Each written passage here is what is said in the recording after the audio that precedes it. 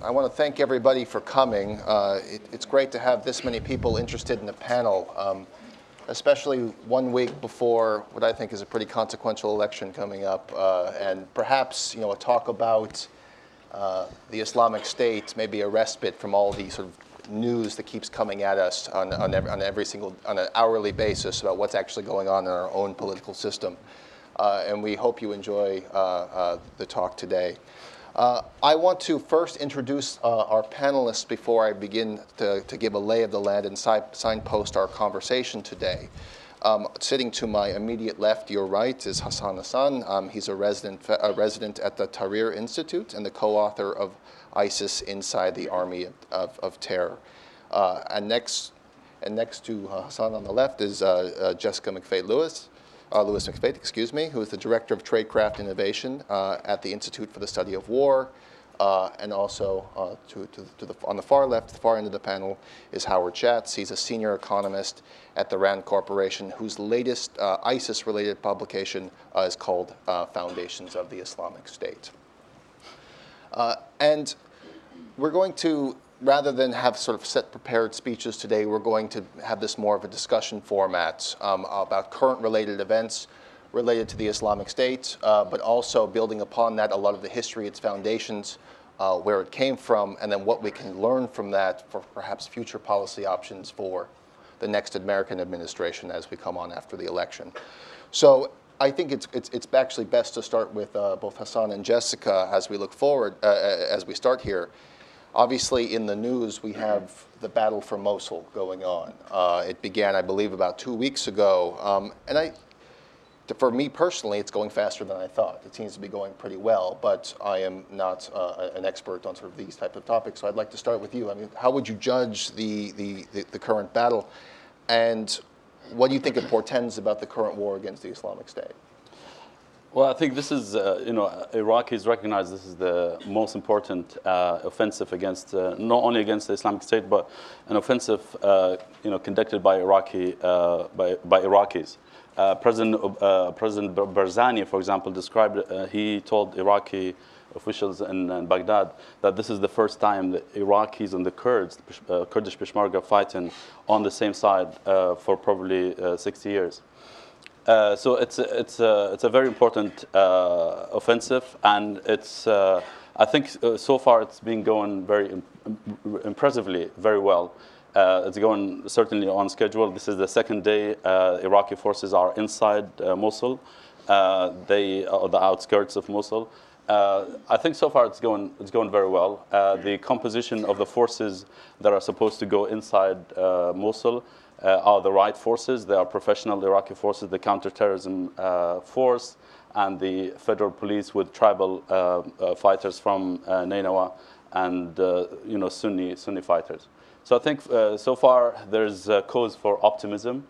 There are problems we can discuss when we, in the conversation later on. There are fault lines. There are problems that are starting to appear and emerge in the first few weeks. This is the third week of the campaign. Certainly. Well, I'd just like to echo first that the coalition that is attacking ISIS in Mosul is impressive. ISIS is expert at trying to exploit seams among enemy coalitions, and this coalition is going to outlast ISIS's efforts. I do think they're going to take the city center. I think one of the challenges that we're going to face is that there are neighborhoods in Mosul from which AQI, Al-Qaeda in Iraq, ISIS's predecessor, was likely never cleared. So the clearing operation for the full extent of the city is a measure of success beyond taking the government buildings and the base back. ISIS's defensives have been formed in rings. When forces began to approach Mosul on the south, the east, and the north of the city, they ran into some defenses. On some axes, 95 VBIDs. So one of the measures of success in defeating ISIS's defenses is to interdict, let's say, 90% of those VBIDs. But one of the challenges is that that still means that 10 VBIDs get through. Those are very elaborate car bombs that inflict a lot of damage, killing a number of the forces that are on advance. So the casualties for coalition forces on the advance are still very high. because the volume of ISIS's defensive measures are intense. ISIS has blocked roads, we're uncovering tunnels. The momentum of the offensive is very impressive despite these obstacles. I do expect that ISIS is also expert in urban warfare and that they have also prepared the city to be a very long and protracted fight. But I also agree that while their defenses are excellent, the offensive is better. And Mosul will be cleared, but there will, of course, be challenges not only around Nineveh, where other spoilers such as Iranian-backed Shia militias, Asayib al-Haq, are trying to take key terrains such as Tel Afar on the west side of Mosul, which can induce a number of sectarian and ethnic challenges, not only at a local level, but at a regional one. But also ISIS's counteroffensive measures that are occurring elsewhere in Iraq. ISIS led a counteroffensive in Kirkuk, in Sinjar, in Rutba. ISIS is still executing its standard explosives campaign inside of Baghdad. There have been anomalous attacks, not only in the vicinity of Tikrit, but in Diyala over the course of the preceding month. So there are places throughout ISIS's depth within Iraq where I expect we will see ISIS try to divert attention and try to achieve some gains that not only counteract the tactical and operational advances towards Mosul, but the message that the coalition is going to achieve durable gains. Yeah, and Howard, I think this is a good place for you to jump into the conversation here because Jessica brought up ISIS's predecessor organization. And I think for most people in this room, it's not a secret that we've seen this movie before, a building offensive for Mosul against a protracted insurgency based inside the city and efforts to clear it. I mean, can you talk a little bit about the origins of this particular threat, the Islamic State, its bureaucratic structures in this area, and why why Nineveh in particular is such an interesting case study about the group itself and its predecessors? Sure.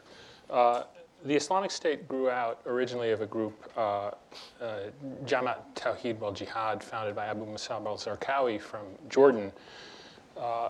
Zarqawi moved into Iraq before the United States led an international coalition invading Iraq. And then he formed a group that in 2004 swore allegiance to al-Qaeda, and they became known in English as al-Qaeda in Iraq. Now, if we go back to the 2004-2006 period, the center of their power was really Anbar province. And even there, they had already organized into an effective bureaucracy. The bureaucracy was built on the model of al-Qaeda, but then it was changed a bit to really be designed to take and hold territory. So what we saw in Anbar in 2004 to 2006 was the province was divided into 6 al-Qaeda in Iraq sectors.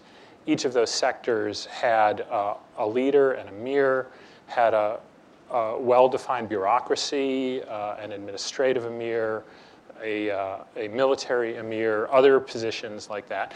And there was coordination between the center and the different sectors. So the sectors would raise money and send money up to the center, the headquarters of Anbar province. Anbar province would reallocate that money and send it down. Each of the sectors was fundraising on its own and had operational autonomy. Now, even at that period, the Anbar province was sending money up to the Iraq level. All right.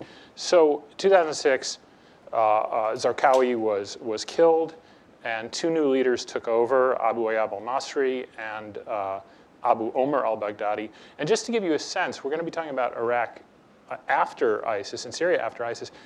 I mean, we're looking forward, so there's great uncertainty. So just to give you a sense, in 2006, 2007, 2008, what was the uncertainty? The big uncertainty was we didn't even know if Abu Omar al-Baghdadi existed and who was in charge. It was assumed that Abu Ayyab al-Masri was in charge. Right? But we have the surge. The surge started late 2006. Actually, the actual surge started 2007. But the Sahwa, the uprising, the pushback by the Sunni forces in Anbar started in 2006. And we then see the violence migrating through Iraq. Anbar, the peak of violence was around October 2006. It goes to Diyala and Salahuddin, and the peak of violence there is sometime in June 2007. And it migrates finally up to Mosul, which is a key node for bringing foreign fighters in and for raising money. And the peak of combat violence in Mosul was early 2008, I believe.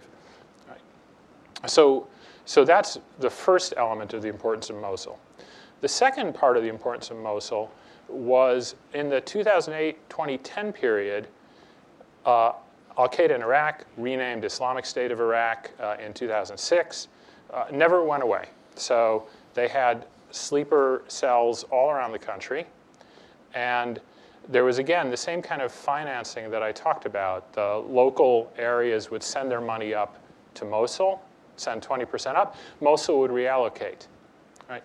And at that time, 2008 certainly, Mosul and the desert areas south of Mosul, the Jazeera, were the only net plus areas in terms of fundraising. So very important in terms of fundraising. Where did that fundraising come from?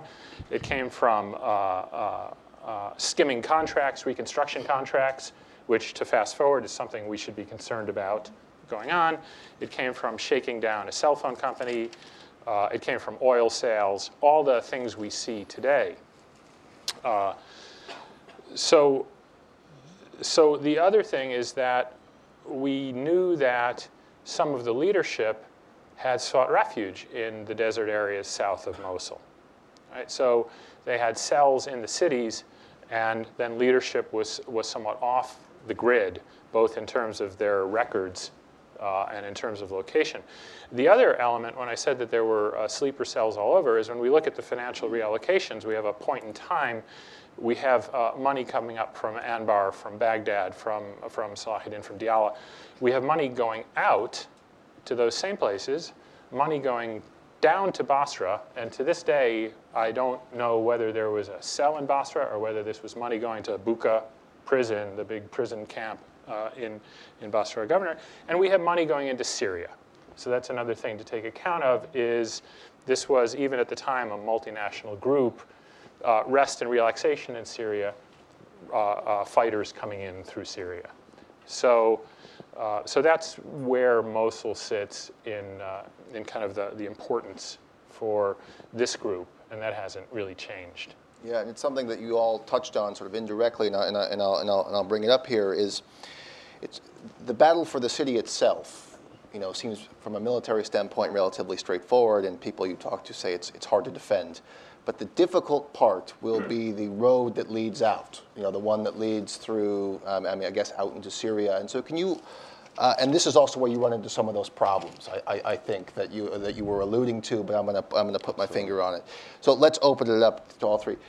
So what are the problems you see, particularly around Tal Afar? You both brought it up. And the importance to that road, maybe historically for the Islamic State. Howard, if you want to jump in at the end, and all three can address. It's a good way to start to talk about the bad things happening in Mosul.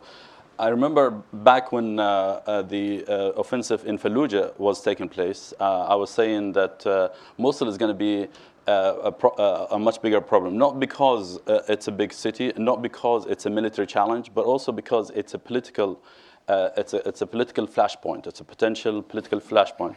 At the time, many people were saying, no, Mosul is going to be actually easier than Fallujah, because for a long time, Fallujah was a problem for Iraq, whether during the Saddam Hussein regime or during when the Americans were there. They resisted any political order in Baghdad. They didn't want to be dominated, and so on and so forth. But Mosul is a problem for many reasons. One is that, and I think we've reached a point in the fight against ISIS in both Iraq and Syria, and we're going to get into Syria in a little bit, where politics matters more than the military challenge against ISIS. And Mosul is a perfect example, because there are so many stakeholders are involved in Mosul. Many people want a piece of the pie in Mosul. Unlike Fallujah, Fallujah was a military challenge, probably also a political challenge, but was more of a political challenge than a military one. It was up to the Iraqi government and the Americans to sort out what's the best formula in Fallujah. But in Mosul, it's not up to the Iraqi government, it's not up to the Americans to sort out what's best there. There are the Kurds involved there. There are different Kurds involved in there. The KRG, the Kurdish region government, doesn't have the support of everyone inside Kurdistan to back certain political agendas in Mosul. For example, you're an expert on this. The Turkish involvement inside Iraq is a good example, because while President Barzani supported the involvement in one way or another, other political oppositionists within Kurdistan opposed it. And you have also the PKK is a major concern for Turkey near Tel Afar. Someone mentioned Tel Afar is a very problematic area, and it's going to be a big flashpoint. It's northwest of Mosul. It's a Turkmen-dominated area. Turkey said that the Shia militia should not be there, but really the Turks are also probably more concerned about the PKK rise in Sinjar near Tel Afar. So Mosul is really, I think the Americans stitched some of these fault lines for now, and things are going very well for now. But I think ISIS will try to destroy the current strategy, which is actually very promising, by trying to fight in Mosul for, say, 4 months. And if it does that, I think many of these alliances will collapse. There are already signs of tension between different factions fighting outside Mosul, and I think these tensions will increase, will intensify, and we will see in a few months that the situation on the ground is going to be completely different. I think ISIS will be able to hold on to the city for quite a while. I think there has been a lot of wishful thinking about the city collapsing somehow, that ISIS members will choose to go to Raqqa. That's why we have confused reporting coming from out of Washington. Some say fighters coming from Raqqa into Mosul, and some say fighters are actually moving from Mosul outside. So these fault lines are ethnic, sectarian, geopolitical, and I think these will emerge and become even more intense in the coming weeks and months. Anything to pick up on there, Jessica? Well, just to agree that the longer the battle for Mosul goes, the more vulnerable the coalition will become. The broader the operation becomes, with follow-on operations, for example, in Tel Afar, or supporting operations in the Zab, the more diffuse the operation will become as well, which also leaves room for coalition members to become delinked. The road from Mosul to Tel Afar to Sinjar to Syria is perhaps more important for members of the coalition who have disparate interests in those places than it is for ISIS tactically. The Jazeera Desert that is beneath that road to the south and southwest of Mosul is traversable. We are, of course, entering the winter season, which makes it slightly less so, but the winter season also makes the biggest constraint upon ISIS's movement in the Jazeera, our air cover, constrained from visibility as well. So there are ways for ISIS to escape this operation and reset elsewhere. But I would also say that ISIS has been preparing for the battle for Mosul for a very long time, and that its troop movements in preparation for the battle have probably already occurred. So we're going to see other responses from ISIS, as I mentioned before, elsewhere in Iraq, where it has established positions already. If I may just add one other point, and perhaps just to mention it now, and we can discuss it more perhaps during question and answer. There are other threats that stem from the grievances of Sunni Arabs in Nineveh and elsewhere in Iraq that could also produce spoilers to the coalition if the grievances are not addressed, which they're not likely to be addressed quickly. There are other elements who are seeking to be champions of Iraq's Sunni population. Not only the neo-Ba'athist organization, Jaish Rajal Tariq al-Naqshbandiya, that was trying to capture the national Sunni protest movement before ISIS decided to come in and start controlling cities in 2014, but also Al-Qaeda. Al-Qaeda in Syria The affiliate Jabhat al-Nusra, which has reflagged itself as Jaish Fatah al-Sham, is already conducting outreach to tribes in Anbar. Al-Qaeda is going to make a play to become a silent vanguard of a Sunni insurgency in Iraq. And if the grievances are not addressed, the vulnerability will remain open. And in the vacuum of control by ISIS, you could see mobilization of Sunnis under a different flag. So to put that on the list of challenges that we need to make sure we're thinking about and facing. Anything to add, perhaps, maybe the role, is it fit into, as you mentioned in your intro, about both its economic importance to the transnational movement of the group and maybe efforts of the coalition to attack that at the moment? Are they putting pressure on it, and do you see that is linked into the broader struggle now with our current focus on Mosul? You're talking about the Iraq-Syria link.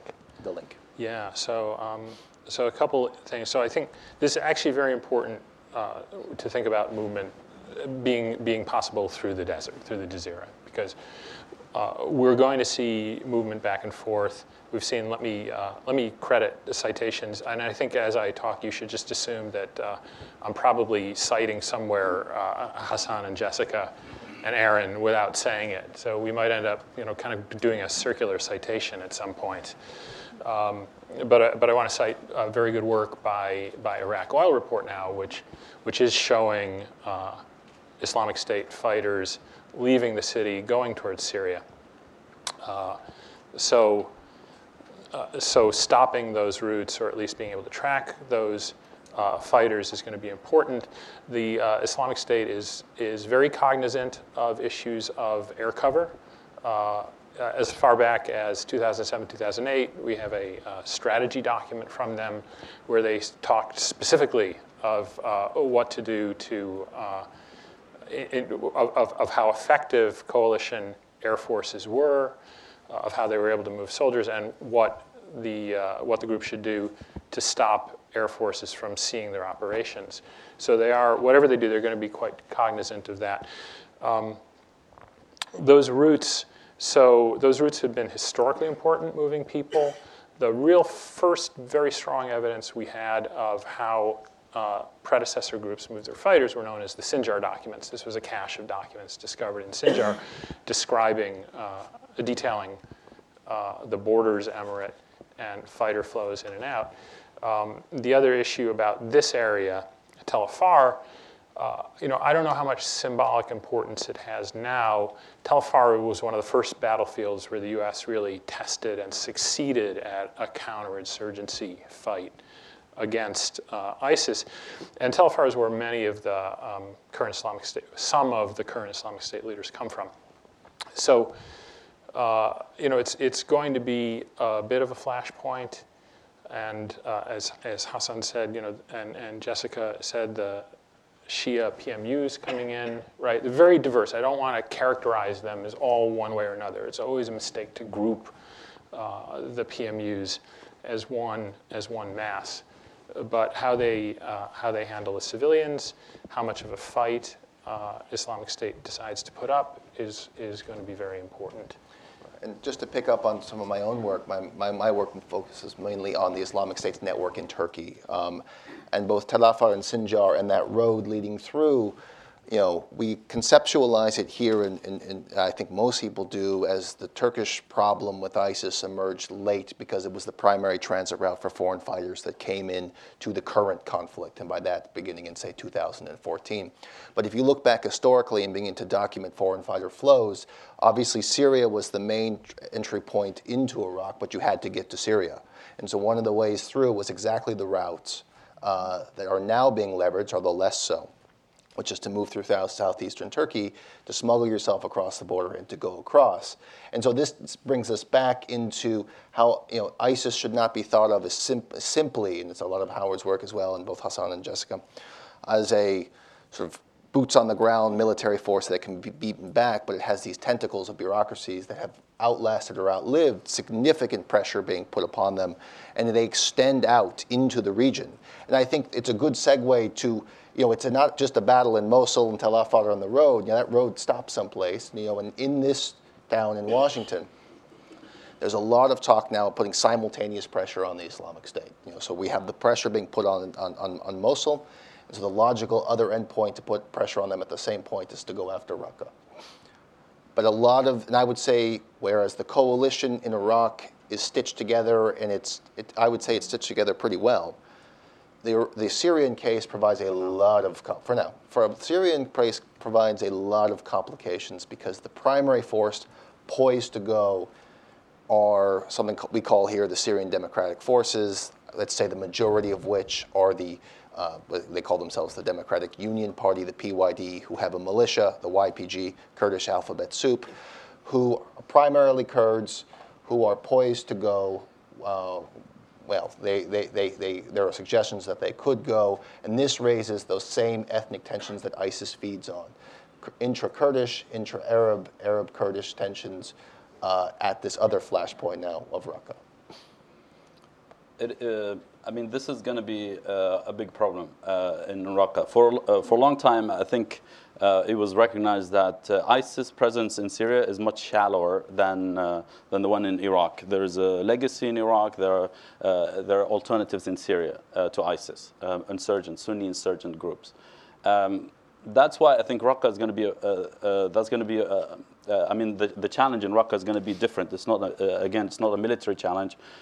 Just like I said earlier, the challenge in the fight against ISIS today is really concentrated in the northern parts of both Iraq and Syria. Raqqa, there is, and I feel this time and again here in Washington, they underestimate how much not hated, but feared and suspected their suspicion about the Kurdish force inside Syria when it comes to the Syrian rebels, to the local populations there. This is because the Syrian Democratic Forces, and here we're talking really about the YPG rather than the Arab components within the SDF, that there's a perception that these guys they want to dominate in northern Syria, and they want to cleanse and kind of populate some of these areas to put back some of the Kurdish families that were displaced back in the 70s by the Ba'ath Party in Syria. So there's this fear that they have an agenda, and this agenda is directly involving the population in there. There's I think Washington politicians here underplay that, and they say, you know, let's deal with ISIS, let's expel ISIS from Raqqa, and then we will deal with the political mess afterwards. And we promise you that the Kurds will leave Raqqa; they're not going to stay in Raqqa. This is the kind of the cliche here. And for a long time, I think until recently, until probably the past 1 month or 2 months. There was a debate about really, are there alternatives? Can we work with someone else other than the SDF?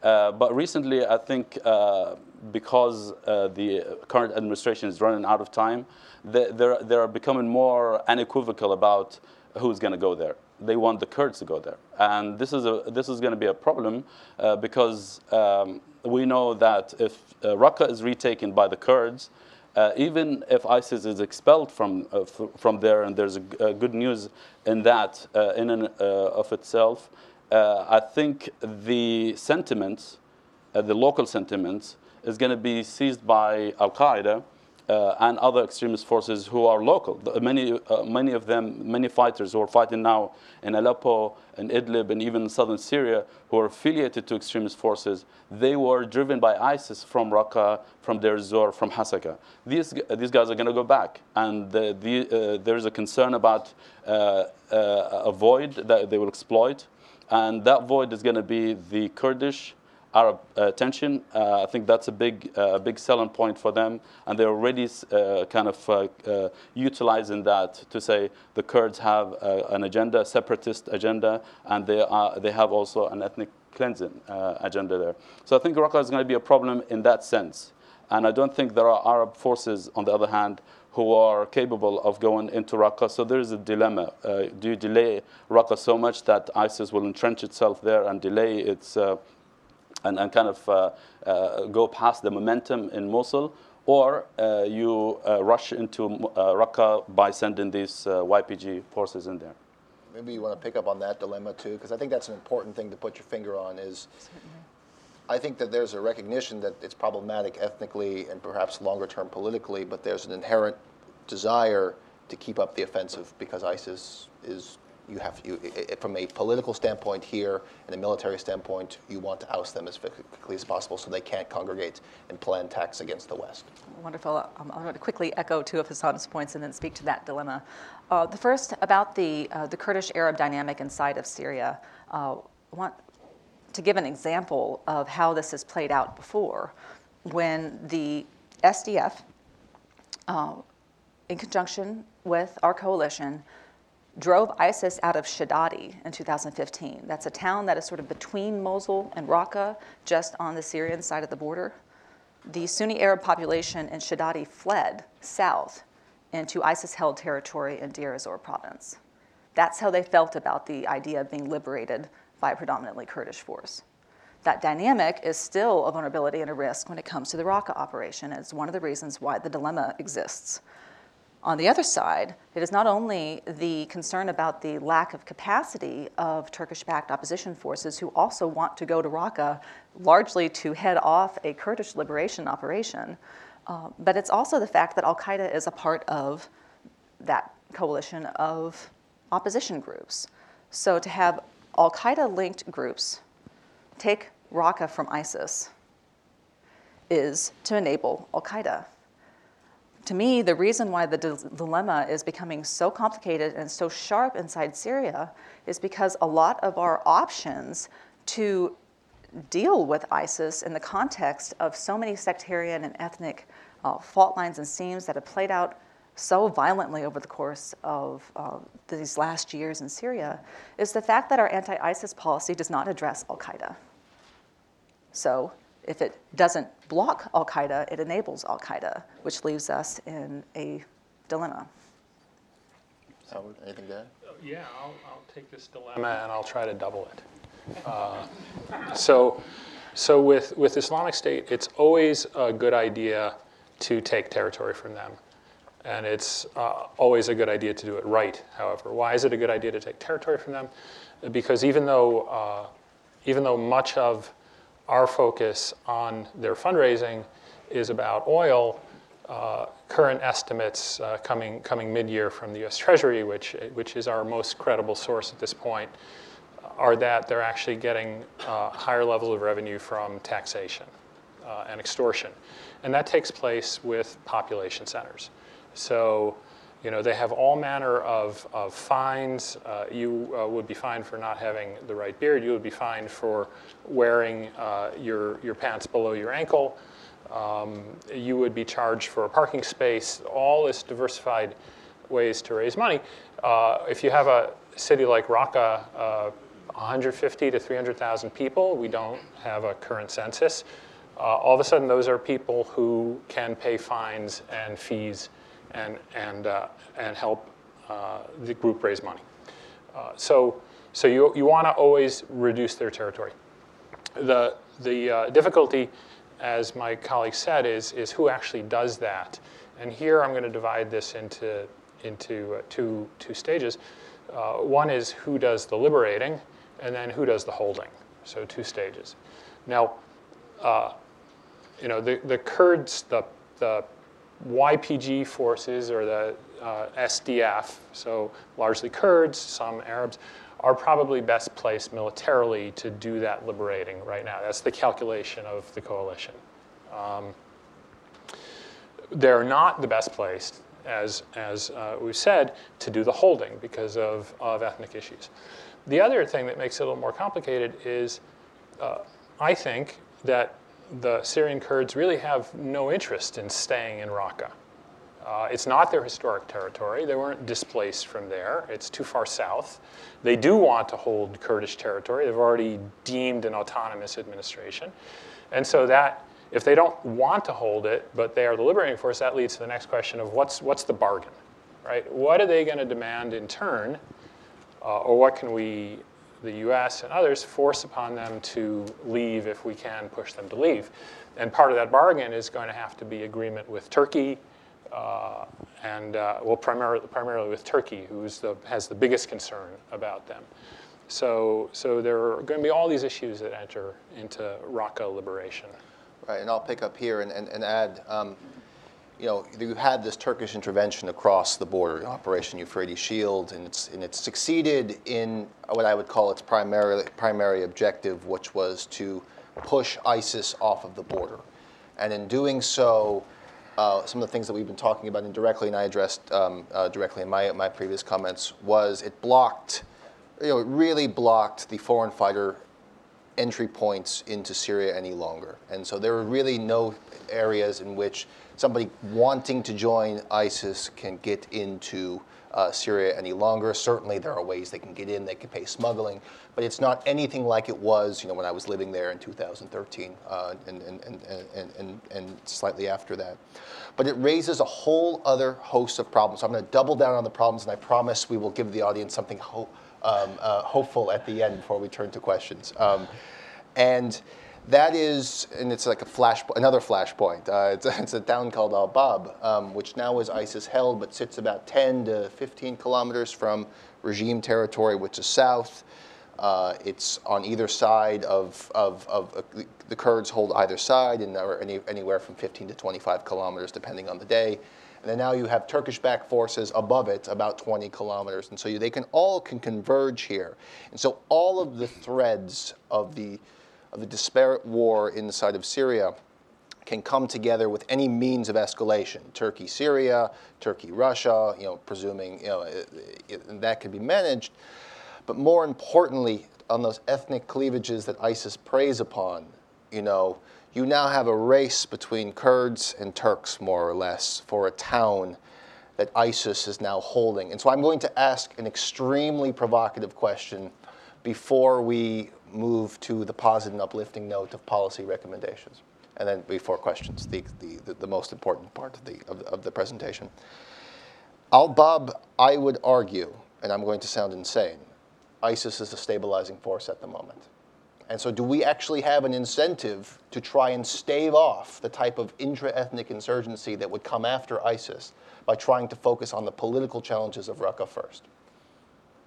It's a tough question because Al-Bab is a tough territory. It's one of the areas where some locals were involved in the jihad in Iraq. So there are some routes for ISIS in the area. It's going to be much tougher than elsewhere. We thought Manbij is going to be tough, and it was tough. It cost the Kurdish forces one of the highest kind of casualty after Kobani. Al-Bab is going to be a whole different level, and there is that different forces at the outskirts, and they want to go in or don't want to, because I think some secretly want the regime to go into Al-Bab because that will save the Americans a lot of blood and treasure, and also will save not American blood, but forces backed by the Americans. And Turkey, I would, and there's no evidence to this, but I can imagine the Turks would like the regime to take Al-Bab, because that would be a buffer between the Kurds and their different cantons in Aleppo or in Raqqa. So nobody has an answer to that, and I think the Syrian rebels do not have the capacity to go there. If the Kurds go there, it's going to cost them a lot of blood and treasure as well. And distract from Raqqa. It's going to be a protracted war, and it's a difficult terrain. Just the broader point that the dynamics of the Syrian war are independent of ISIS. ISIS drew strength from that conflict. So to me, your question about Al-Bab is a microcosm of a bigger question, and that is, can you defeat ISIS while the Syrian war is still raging, which does, by all means, draw in not just neighboring states, but regional states, and put them in conflict such that the movement of tactical engagements can stoke regional volatility. So it's a great question. I would not wish to call ISIS a stabilizing force. Said it was provocative. But I do think I do also think that it is possible to design operations and campaigns with it as a necessary condition that the hold force will neither be X or Y. It will be something else that will perpetuate a stable moment. Now, the hold force that has taken hold throughout many of the places that have been reclaimed from ISIS in Iraq have not necessarily met that criterion. So the hold force is perhaps the key element of the campaign, such that getting to claim a victory tactically against ISIS, taking back a small town or a very large city, is going to stick to the tune of ISIS not having a chance to come back. And you want to pick up on anything? I mean, well, so here's, this is great in diagnosing problems, but if you can't treat the problems, what point is it having everybody come here and listen to us speak? So, it's an immense challenge, and we talked a little bit about the inherent conflicts of needing to push them out of territory in order to decrease their revenue base, but also to disrupt their plots potentially against the West, which is what we care about most here. And so how would you treat these two conflicts? What policy recommendations would you put in place for the next administration, whether it be Donald Trump or Hillary Clinton? Iraq and Syria? Iraq and Syria. Easy. I think I'll start from this, like the segue, the previous one, because I think your phrase "stabilizing force" makes sense. I don't think Syria is ready for the demise of ISIS yet. I don't think we should talk about the day after yet, because there are two things happening here. ISIS is a threat to the West in the way it's present in Syria and operates in Syria. There's no question about that. So that's a consideration. Do you keep ISIS as a governing body in Syria or not? And I think that has to be weighed against something else. And I think it's a very important one. If you expel ISIS today from Raqqa and elsewhere, it's going to open a new conflict in Syria. Many low intensity but very dangerous conflict in these areas. That's not to say keep ISIS, but to say that the necessary forces that unfortunately Washington was not ready to engage and work with, the right forces to expel ISIS from Raqqa, from Deir ez-Zor, from eastern Aleppo. These forces are the only forces that are, if they expel ISIS and if they're trained well to fill the void. And I think this is a phrase that I will keep repeating, fill the void, because that's the only way, when we talk about ISIS the day after, filling the void is going to be the key factor for defeating ISIS. And I think in Syria, you demolish ISIS in Raqqa and Deir ez-Zor, there's going to be a massive vacuum. Who's going to fill that? The regime, the Kurds, the Arab forces.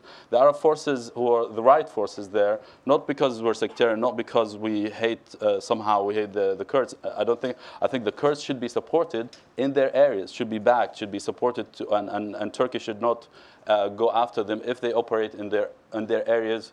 Also recognizing the other Kurdish forces that are legitimate actors in their areas, the Kurds who are with the Syrian opposition, who are now expelled and not allowed to go to their areas by the YPG.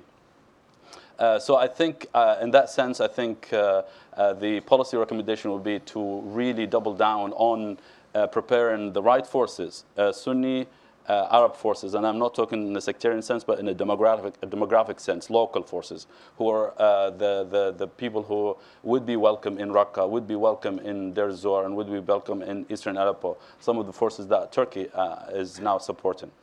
In Iraq, it's a long story, because for Iraq, there are causes, there are a few factors that make you optimistic about Iraq. I think the fact that everyone is working together today to fight ISIS. The fact that some Sunnis are fed up with ISIS, and they've seen how ISIS ruled their areas and governed their areas. They don't want ISIS to go back to their areas, some of the Sunnis, not everyone.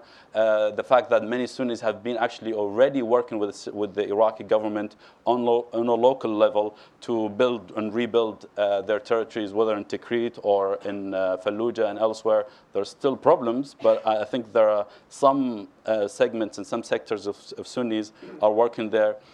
Some politicians are already involved with the Iraqi government. There are still problems with what the Iraqi government, what Iraqis call rejectionists, people who reject the current system because they think it's inherently favorable to the Kurds and to the Shia. So they will always oppose it, but they are a powerful force because they can be effective disruptors to the political situation in there. And I think, according to the chief of the Hashd al-Sha'bi, or the Popular Mobilization Forces, the chief himself went to Jordan and went to Dubai in the United Arab Emirates, and he met with these rejectionists, what many call the neo-Ba'athists. And we don't know exactly what's going to happen. The National Coalition, which is a coalition of different Shia forces and Shia forces in Baghdad, they're also preparing an initiative to engage the Sunnis. But I think it's a temporary thing. It's an opportunity. I want to conclude by saying that Mosul presents a historic opportunity for Iraq to resolve and heal the wounds. But I'm not optimistic about whether Iraq is capable of doing that. But there is an opportunity that if the U.S. is really serious about resolving the Iraq problems, they can do a lot with time. Wonderful. Well, I think I have 2 points. One, I alluded to already, that there is a huge gap between the anti-ISIS strategy and our counterterrorism strategy, which is generally how we imagine we are containing the al-Qaeda threat globally, and that gap is leaving a lot of room for the al-Qaeda movement to resurge. Al-Qaeda and ISIS, despite their differences in their competition, are actually synergistic. When one makes gains, all the ships rise, and the Salafi Jihadi movement globally is doing very well right now and is poised to do better. So our policies really do need to reconfigure our approach to al-Qaeda as we are dealing with ISIS. In Iraq, I very much agree that the threats of a rejectionist movement leave a lot of room for engagement politically. I've been looking at provincial elections upcoming as potentially a way to engage, but there are some negative indicators leading up to it that there will be intra-Sunni competition that could in fact go the other way and produce some real opportunities for mobilization against the state. In Anbar, I believe the provincial council is trying to oust the governor right now, and I think I read that the Anbar provincial court just put out an arrest warrant for al-Barisha, who is the leader of the Sahwa. So there are some big cleavages that are moving now, and so long as we are tracking them now and actually engage those issues now, I think we can help Iraq stay on a path to a positive future in the wake of ISIS controlling its cities. In Syria, I would submit that the challenge is still very much that al-Qaeda has penetrated and is on a track to succeed in leading large portions of the opposition, and that is a disincentive to engage them. But no matter how bad or how complicated that situation looks, it can always get worse. And it is getting worse because we are admiring that problem rather than engaging it more aggressively than we are. So we do actually have to defeat al-Qaeda in Syria in order to establish conditions wherein neither ISIS nor al-Qaeda will gain permanent, not only sanctuary, but genuine control of populations and land. Great. Well, Iraq and Syria are, of course, linked, but I think they can be delinked to a certain extent. I'll start with Iraq. And I think there's grounds for hope in Iraq. Let me give some history of why we might have those grounds and then go policy implications going forward.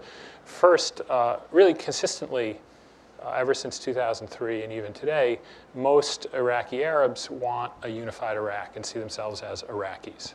Right? They may identify as Sunnis or Shia, but they identify as Iraqis. Now, what the form of that unified Iraq is, a strongly federal Iraq versus some kind of decentralized Iraq, that's up for grabs. But number one, they view themselves as Iraqi. Second, in 2010 or so, when we were preparing for U.S. withdrawal, the big concern, or a big concern, was the Kurdish-Arab flashpoint. Well, it was a point, but it never flashed, right? There was small disagreements, but nothing terrible ever happened between the Kurds and the Arabs in any of the disputed territories.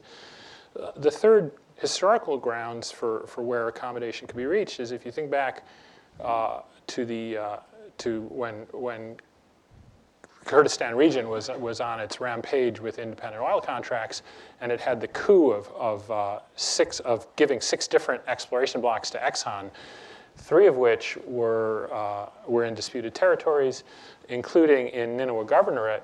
Well, initially, the Nineveh political class was just outraged. And then within 6 months, maybe a year, certainly less than a year, somehow they reached accommodation. Now, what happened, what Athil Jafi and Kak Massoud discussed behind closed doors, I don't know that I want to know, but there was an accommodation reached.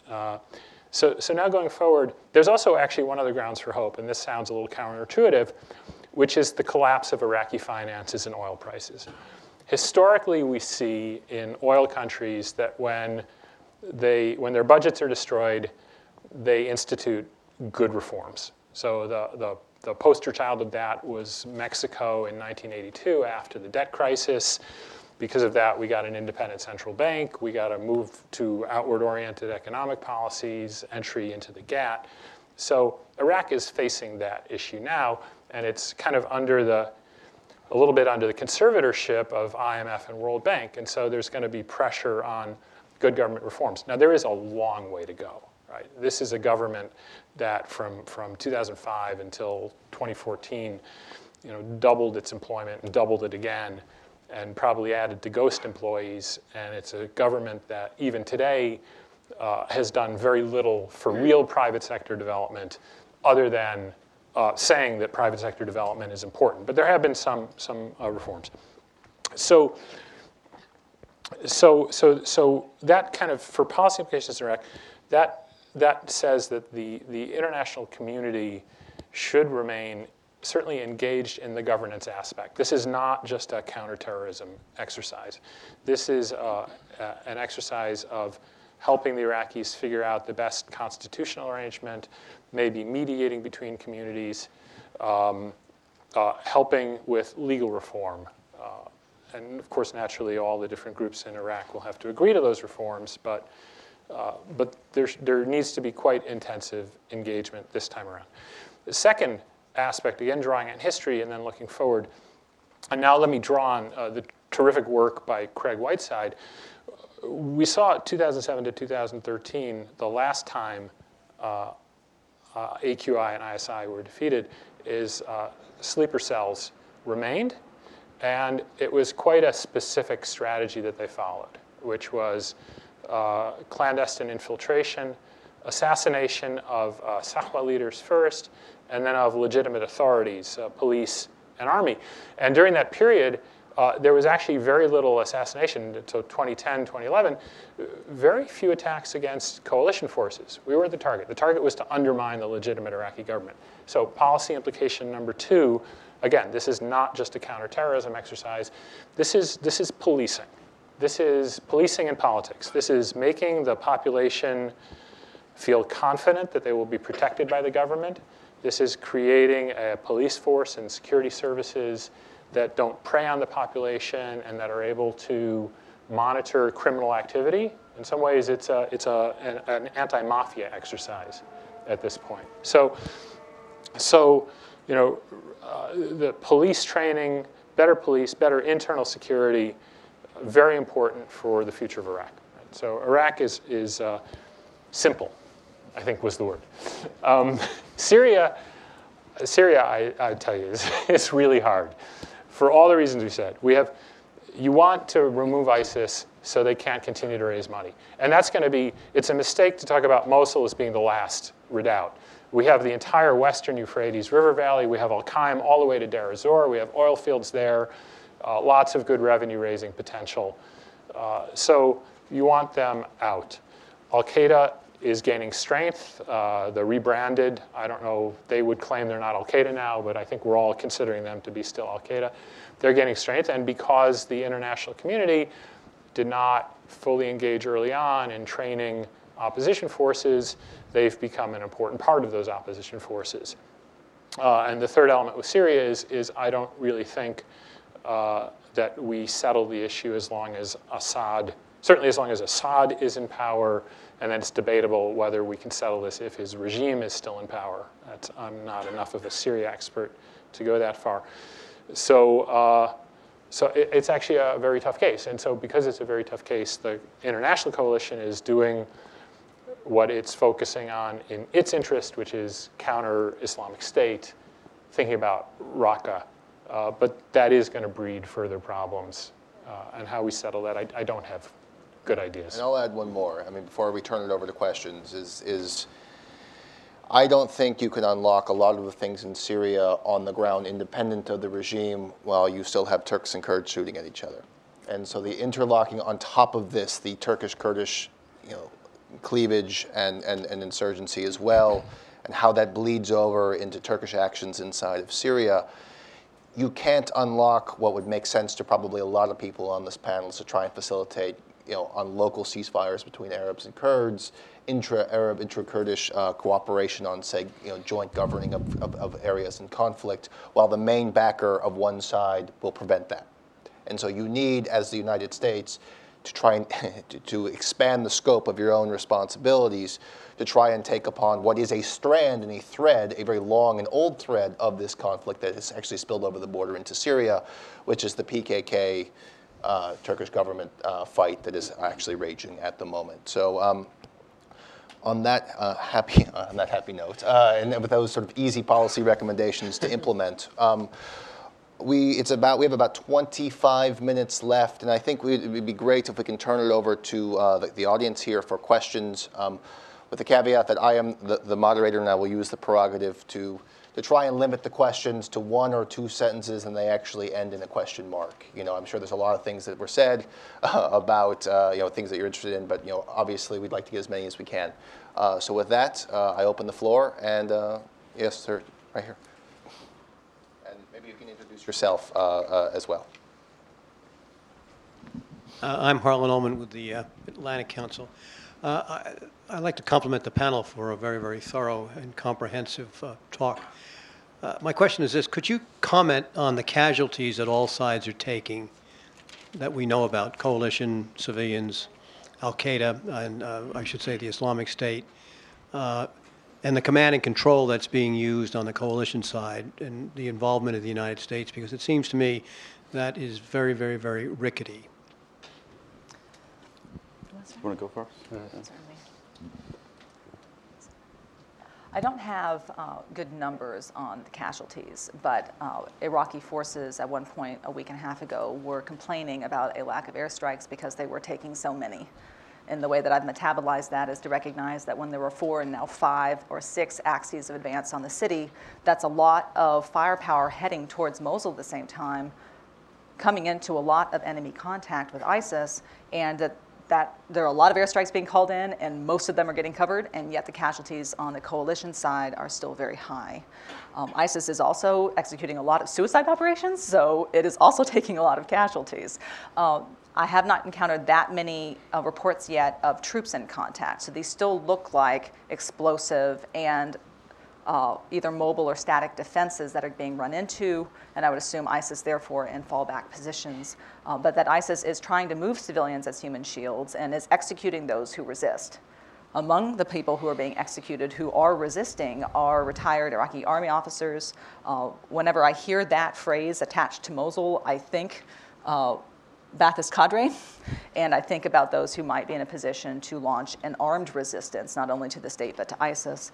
So the civilian and retired military demographic inside of Mosul is, I would say, of the 3, the one that is taking the most casualties. When it comes to C2 of the coalition,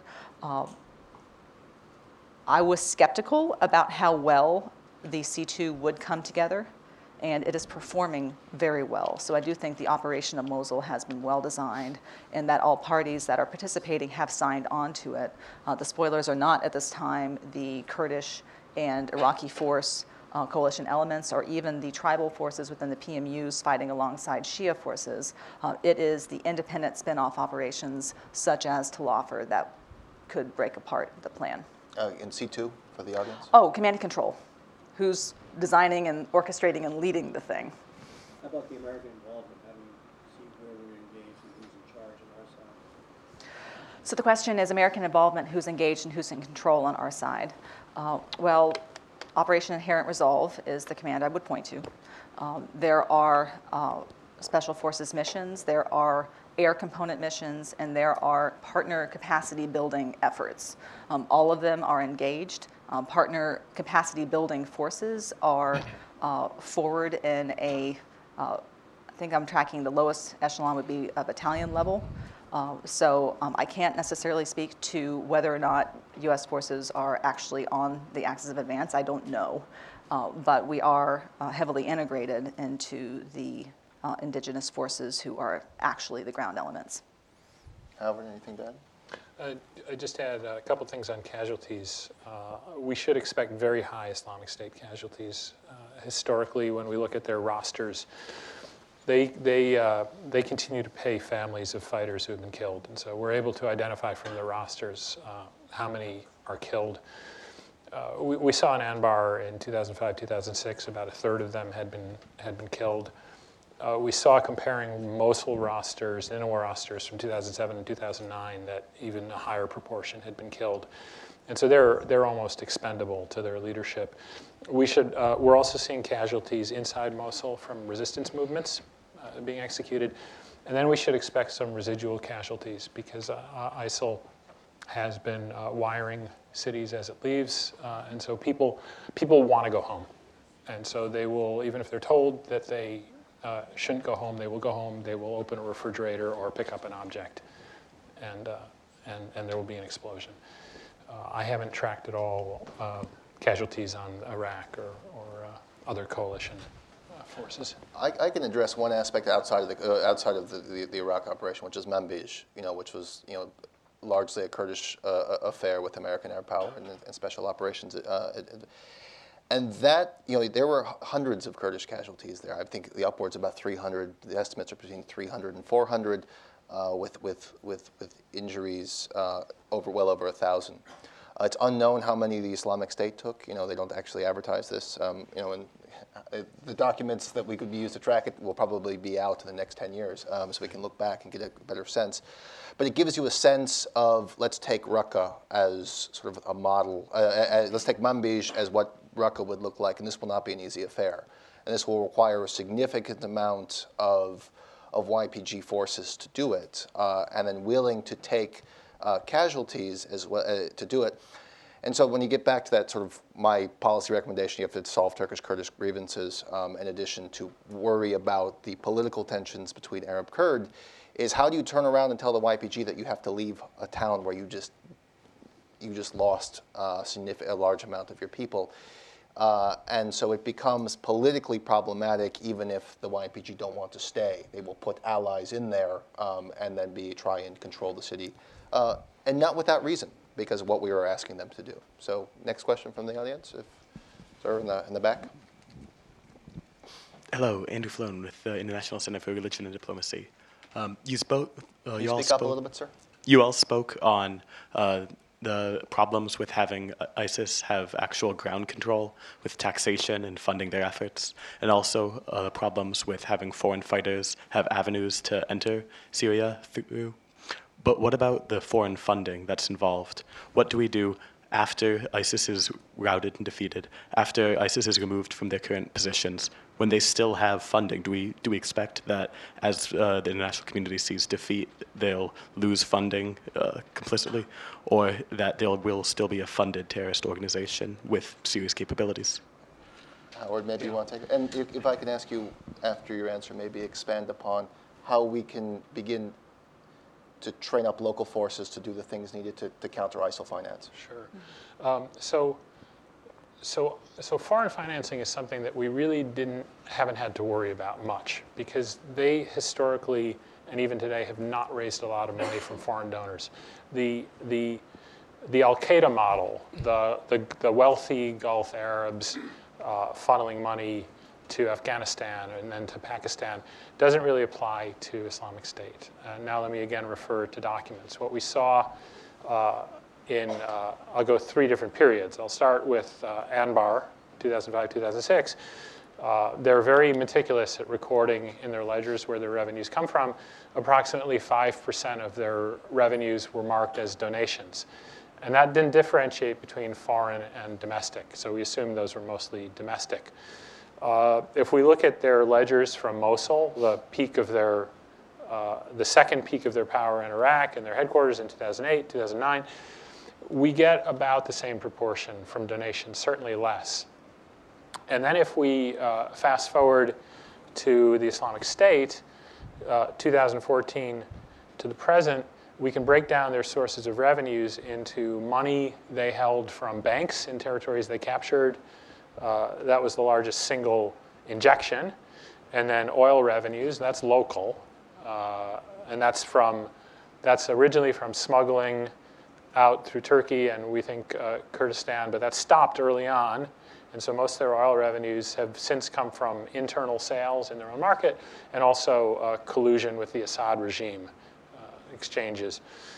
So oil revenues and then taxation and extortion, and then much smaller amounts kidnapped for ransom and a sale of archaeological artifacts. Now they did get money from overseas. Fighters would bring money, and there were other scams they would use, but really compared to the bulk of their revenues, very small. So one of the questions that's been raised as we kind of think about what does the future of Islamic State look like after it's ejected from Mosul, Raqqa, Deir ez-Zor, so on, is does it then turn to foreign funders? It could always be wrong, right? Because it's the future, can't predict the future. But baked into their doctrine is don't raise money from foreign governments because they'll tend to control you. So my guess is that we still won't have to worry that much about foreign governments. That's the first thing. The second thing is, I mean, it's thinking from a purely kind of very cynical view, I think it is in the interests of the Gulf countries and other potential donors to make sure that whoever is donating money isn't donating to Islamic State. I mean, overtly, they are members of the Counter-ISIL Finance Group, which is a multinational group that looks at Islamic State finances. It's very hard for them to justify support for Islamic State. It's easier for them to justify support to Al-Qaeda. They can always say Al-Qaeda or Jabhat Fatah al-Sham is no longer part of Al-Qaeda. It's a legitimate part of the anti-Assad coalition, and we support that. I mean, you could see them saying that. It's much harder to see them not cooperating in the counter-ISIL fight. So I don't think we'll have a problem with foreign donations in a large scale. I just want to agree on that. Even Al-Qaeda, even Jabhat Fatah al-Sham in Syria resist foreign support. They would say, look, I'm not going to look, you can put it in my pocket, but I'm not going to take funding from outside, because they worry a lot about infiltration, about people within Jabhat Fatah al-Sham or other groups that would be influenced by the donors and be steered by the donors. So I agree. ISIS is even more extreme on that. They do a lot of vetting for people even within the organization that have deep pockets. Just speaking from the Turkish perspective, because of the transit border route, one of the successes of the coalition that doesn't get mentioned a lot, because a lot of us follow the military day to day, has been the counter-financing task force. And so some things that you see in Turkey, in addition to the border being cut off with Euphrates Shield, and even before that, subsequent efforts to block the border, was efforts to try and control the establishment of local bank accounts along the border to prevent, say, somebody who was a fighter to then transfer money to a local bank account, to then get that bank account, get it out of the money, and as they go across, the Islamic State takes everything from them, and so it was another potential source of revenue as well. And so it's one of the things in the coalition that doesn't get a lot of credit, but the the counter-financing task force within it is quite important. Sir, right here in the front. Thank you very much, Alexander Kravitz from Insight Iraq. Great panel. I heard Hassan talk about on schedule, and we've heard other government officials here in the U.S. talk about on schedule. And then later you talked about fighting for 4 months, if I got that right. My question is, on schedule, that assumes that there is a schedule from beginning to end. So what would be the schedule for planting the flag in Mosul? I mean, I'm just curious. We keep hearing in the press we're going on time. So what's it going to look like? And for Jessica Lewis, you mentioned Shahdadi. I'm just curious, what happened after? I mean, they fled, but that was 2015. The population fled south. That was 2015. What happened later? I mean, is it still empty? Did they come back? If anything, because that might shed light into how it might play in other places. Thank you. Yeah, sure. Thanks. This is what the Iraqis and the Americans are saying. They are on schedule. It's been a little bit, I think, 2 or 3 days, more than 2 weeks into the fighting, and I think it's been, the Americans were saying most of the forces did their job on schedule, meaning the Peshmerga has reached the eastern frontier and cleared some of the important areas. The counterterrorism force, for example, was expected to have really difficult terrain along the southern frontier. But they've done a great job in that area. For example, Shura was supposed to be a very difficult, tough fight, but they took it, I think, a couple of days. They had a pause for a day or two, but they reached there. The problem is, and this relates to the problem of the casualties. I think there's a point to be made about transparency. And the U.S. obviously and the Iraqis want to show that this is a very clean fight, and they want to go in there as smoothly as possible, and they want to control some of the reporting, not in the sense that they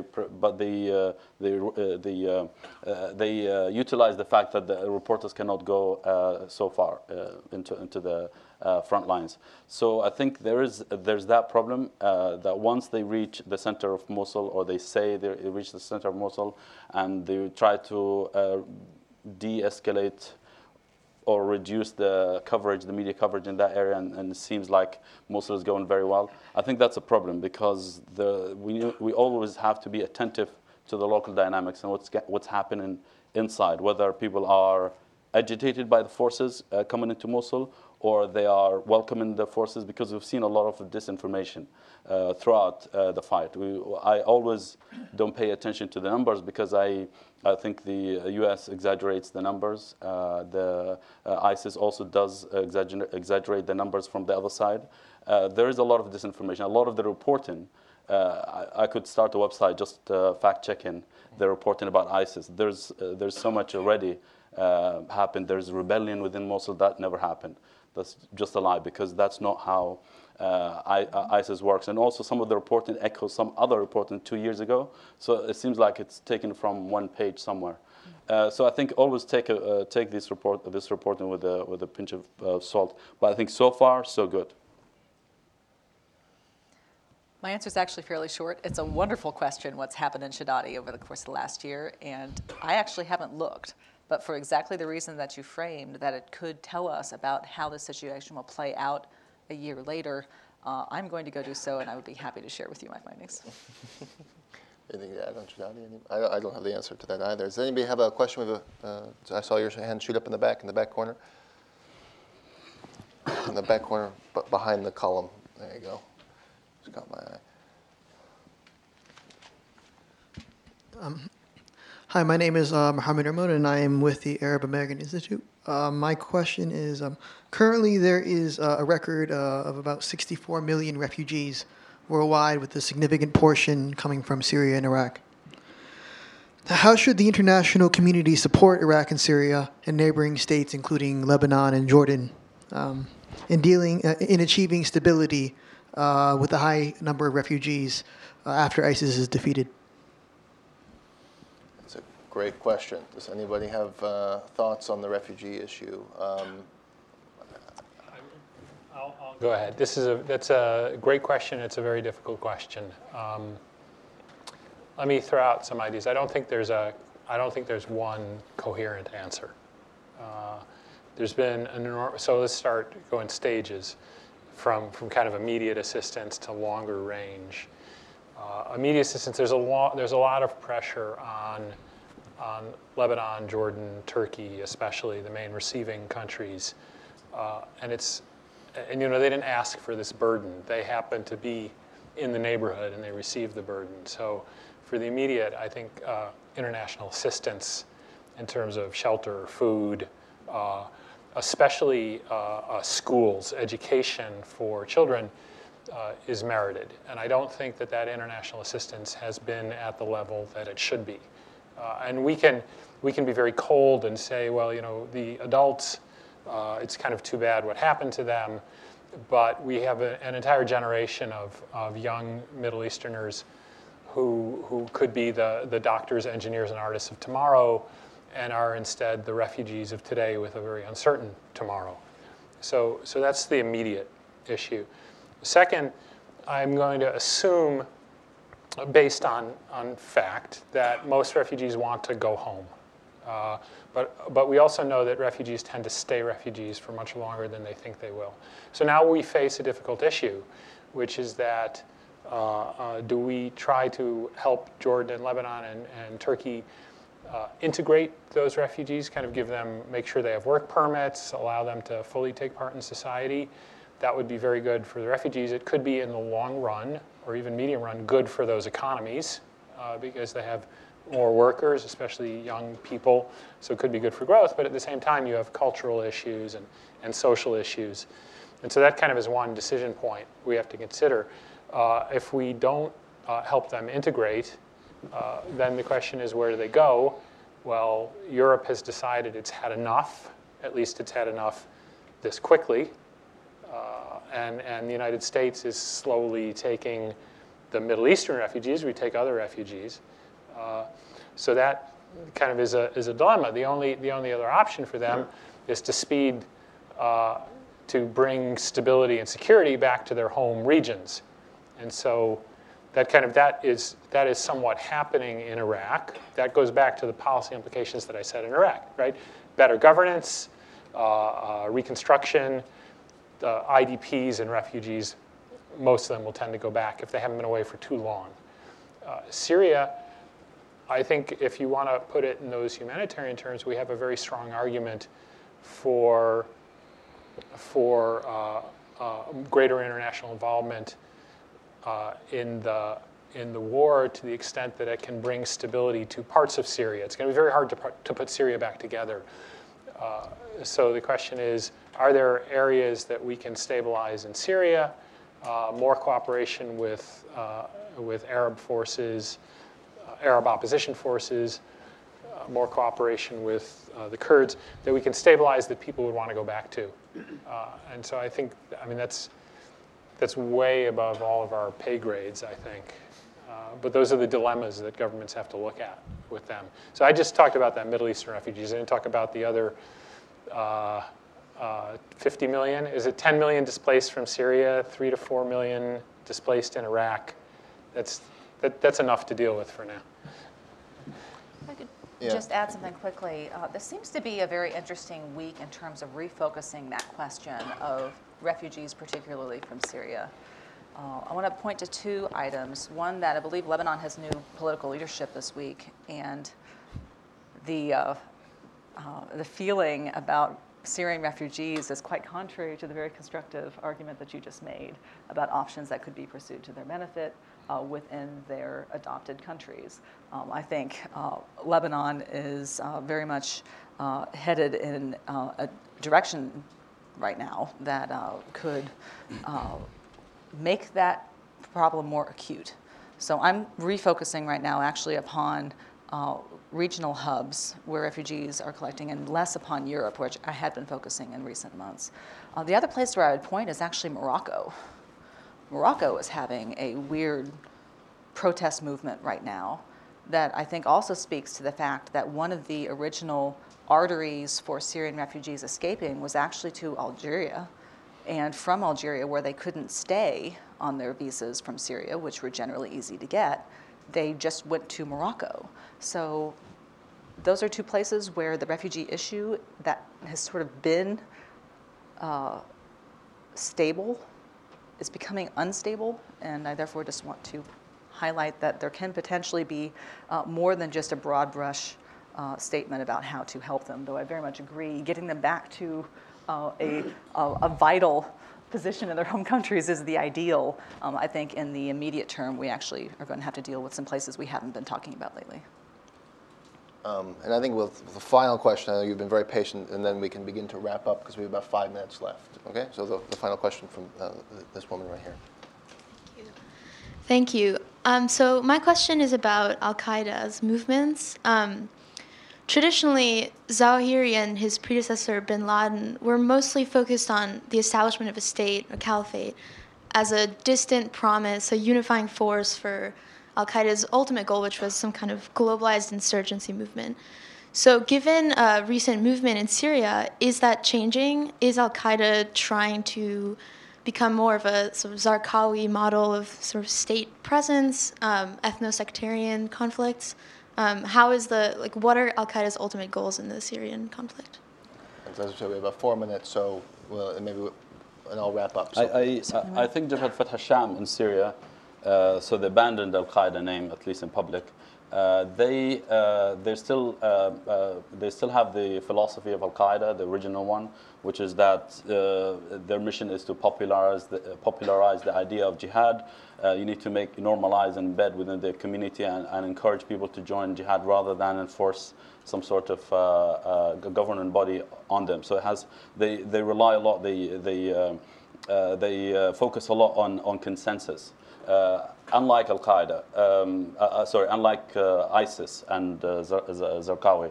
Although the idea of a state and how the Zarqawis pursued it in Iraq actually goes back to a letter sent by Ayman al-Zawahiri to Abu Mus'ab al-Zarqawi in 2006 when he congratulated him on the formation of the Mujahideen Shura Council, which was an Al-Qaeda group joining other Iraqi forces to look more Iraqi.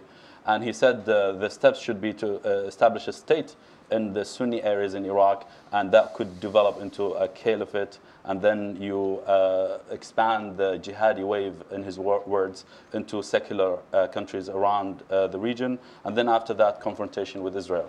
So the 4 steps that Zawahiri laid out were pursued by ISIS. So I think Jabhat al-Nusra still is a hybrid between the two, that they want to establish some sort of governing body, but they don't want to establish a state yet. I think just adding 2 points. First, it is interesting to me that Zawahiri has lately put out a statement directed at members of ISIS who might cleave towards Al-Qaeda as ISIS loses strength. That Zarqawi was fabulous. It was a very pro-Zarqawi message, really capturing the idea that Iraqis can be part of Al-Qaeda again.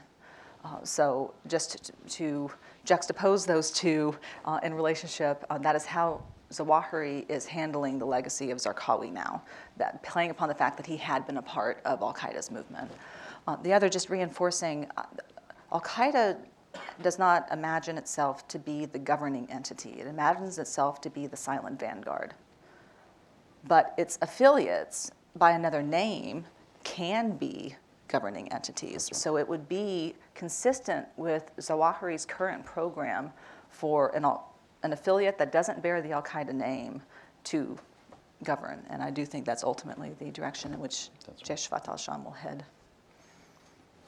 So I think with that, we ended right on time, so everybody can get back to work today, including us. So I want to thank the panelists. Please join me in thanking them, and thank you everybody for attending.